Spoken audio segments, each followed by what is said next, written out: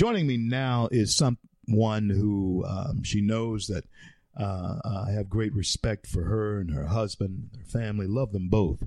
And I want to bring author, lecturer, attorney extraordinaire in the constitutional realm, Kris Hall, and she's going to tell you all about their institute, she and Pastor JC, what they have. And Kris I want you now to be welcomed back to the C.L. Bryant Show. Certainly want to cover the Supreme Court's decision and what that actually means from your perspective. You've always been a light to our audience. Welcome back to the C.L. Bryant Show. Thank you so much, CL. It's always an honor to be on the show with you and to share your platform of truth. I would just simply say godly truth. I mean, that's a rarity these days in any kind of media application. And so I say thank you. Bless your heart, and thank you so much, you and Pastor JC, both of you. Kris of course, the rumor and the rumor of the day and the rumple of the day is the Supreme Court's decision. And I want to talk about this in full gambit, especially when we look at the threats to Supreme Court justices and why the type of intimidation toward the justices is allowed to go on. Kris and keep in mind, you're young enough to eventually be a Supreme Court justice. Just keep it in mind. Just saying. But please, and we'll actually, Kris, I'm not kidding. But anyway, let's talk about that. Share with us, if you would. Well, the Dobbs case, which is rumored to have overthrown Roe v. Wade, is really suffering from a lot of misinformation in America, and I would say from both sides of the political coin, because, and this is the shameful thing, CL, is that abortion has been such a political campaign moneymaker for such a very long time to both political sides that, you have to keep the conversation going politically because, like I said, you don't want to lose that campaign train there. But in reality, Dobbs, the Supreme Court, as it refers back to the Roe v. Wade decision, really doesn't do a lot for abortion with people in America from a constitutional reality. What the Supreme Court did do is simply recognize that abortion is not a federal issue. And this, in and of itself, is the major effect of this opinion. Because what the Supreme Court actually did was say, if we're going to take an issue that is an unenumerated right, meaning it doesn't fall in the first 10 of the Bill of Rights, then before we can call that issue a constitutional right, then there must be certain evidences throughout history that prove that the society itself views this as an inalienable right.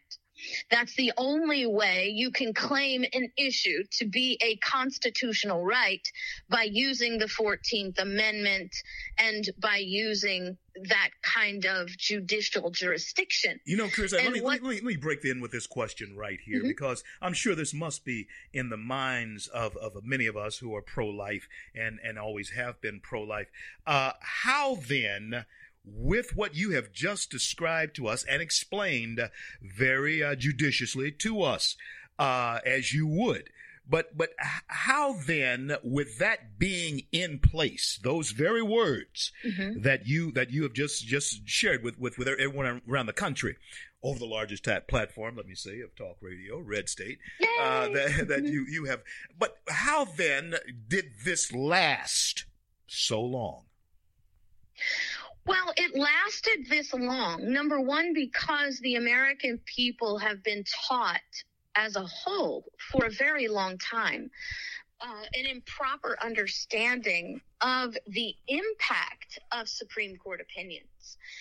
Roe v. Wade. And I was just watching actually an ABC interview just the other day where the reporter kept talking about Roe v. Wade as the law and as the Supreme Court created this law.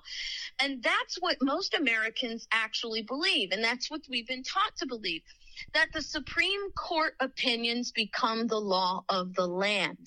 And what the problem is that is a complete misrepresentation of what the authority of the Supreme Court actually is. The Supreme Court does not have the authority to make law. Lawmaking is expressly reserved to the legislative branch only. The authority of the Supreme Court is to compare the laws to the Constitution and determine if the laws created by Congress are constitutionally sound, and if they are not, pursuant to Article 6, Clause 2 of the Constitution, the Supreme Court declares those laws to be null and void. And so why this misunderstanding of the limitation of the state's authority to restrict abortion has continued is because we have way too many attorneys general, we have way too many governors, and way too many people in the states that believed that Roe v. Wade actually controlled their state.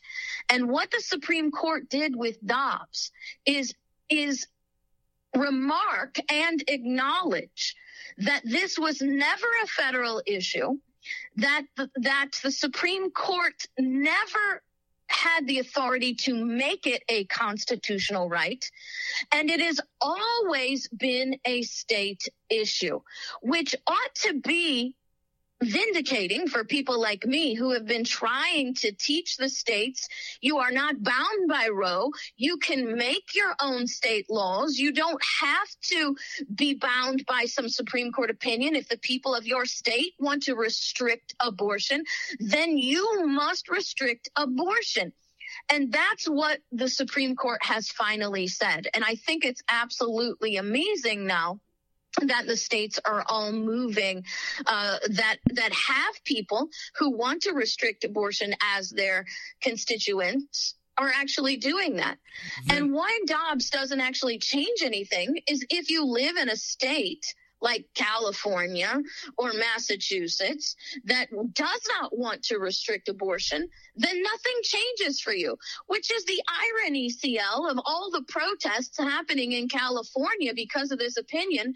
In California, nothing changed. Nothing changed. Let me then ask you this, Kris Ann. Is the best way for a yokel to understand this is to understand the gambling laws that exist in some states and don't exist in others? It's a preference of those people by their vote that makes the difference in what occurs in that state.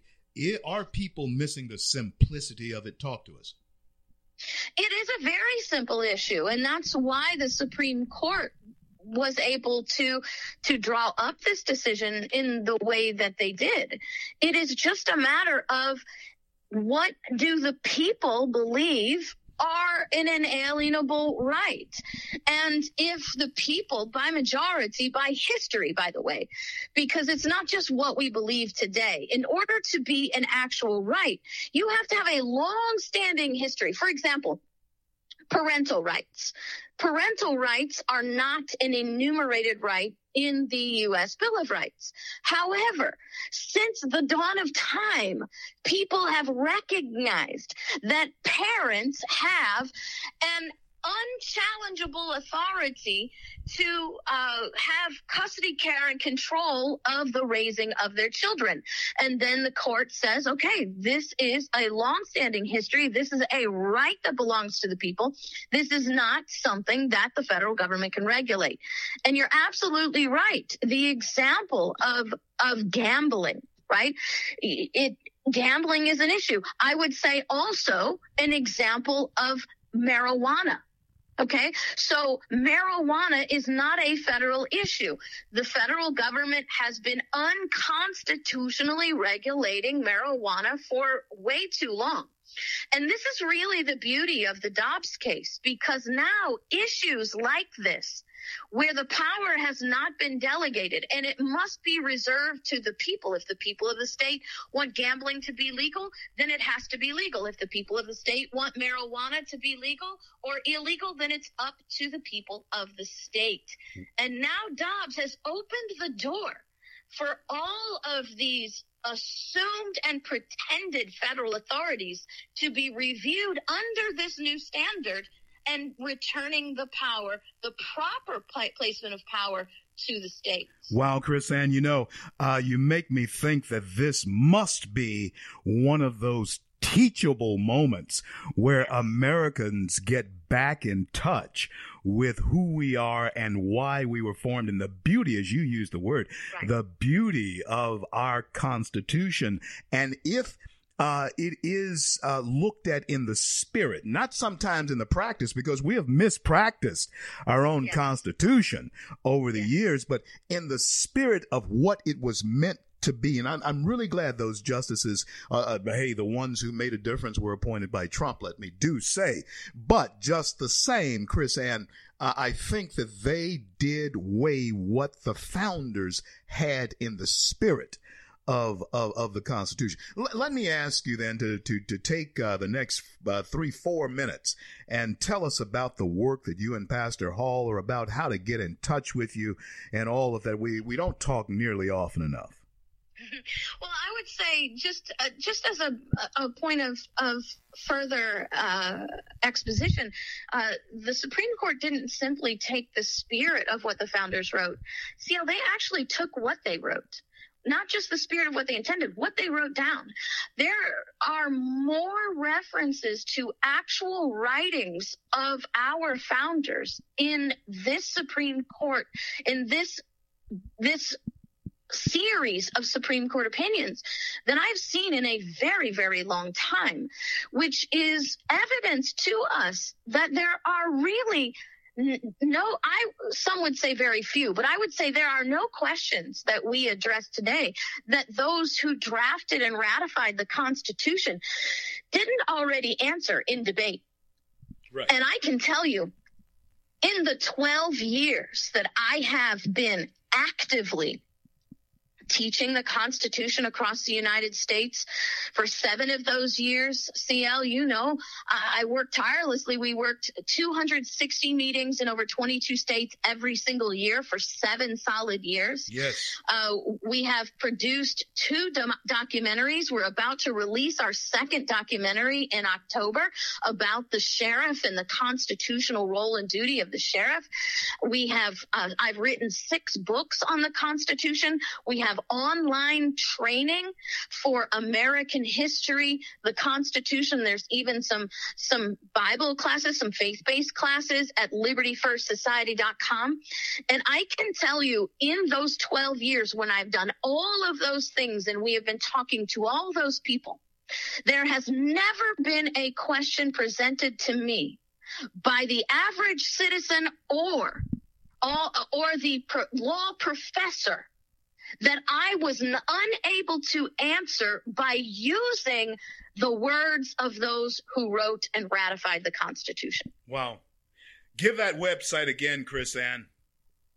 It's libertyfirstsociety.com. And that's where you can get our training. We have hundreds of families that use it to supplement their curriculum for their children. We have law students. This is, I don't know, maybe because I'm a lawyer, this is one of my little pride things.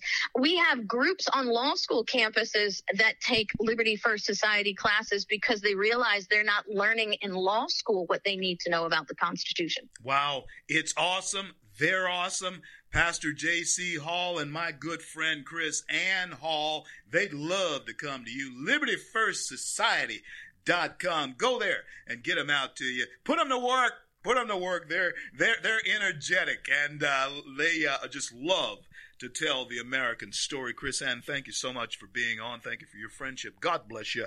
God bless you. I'll talk to you soon.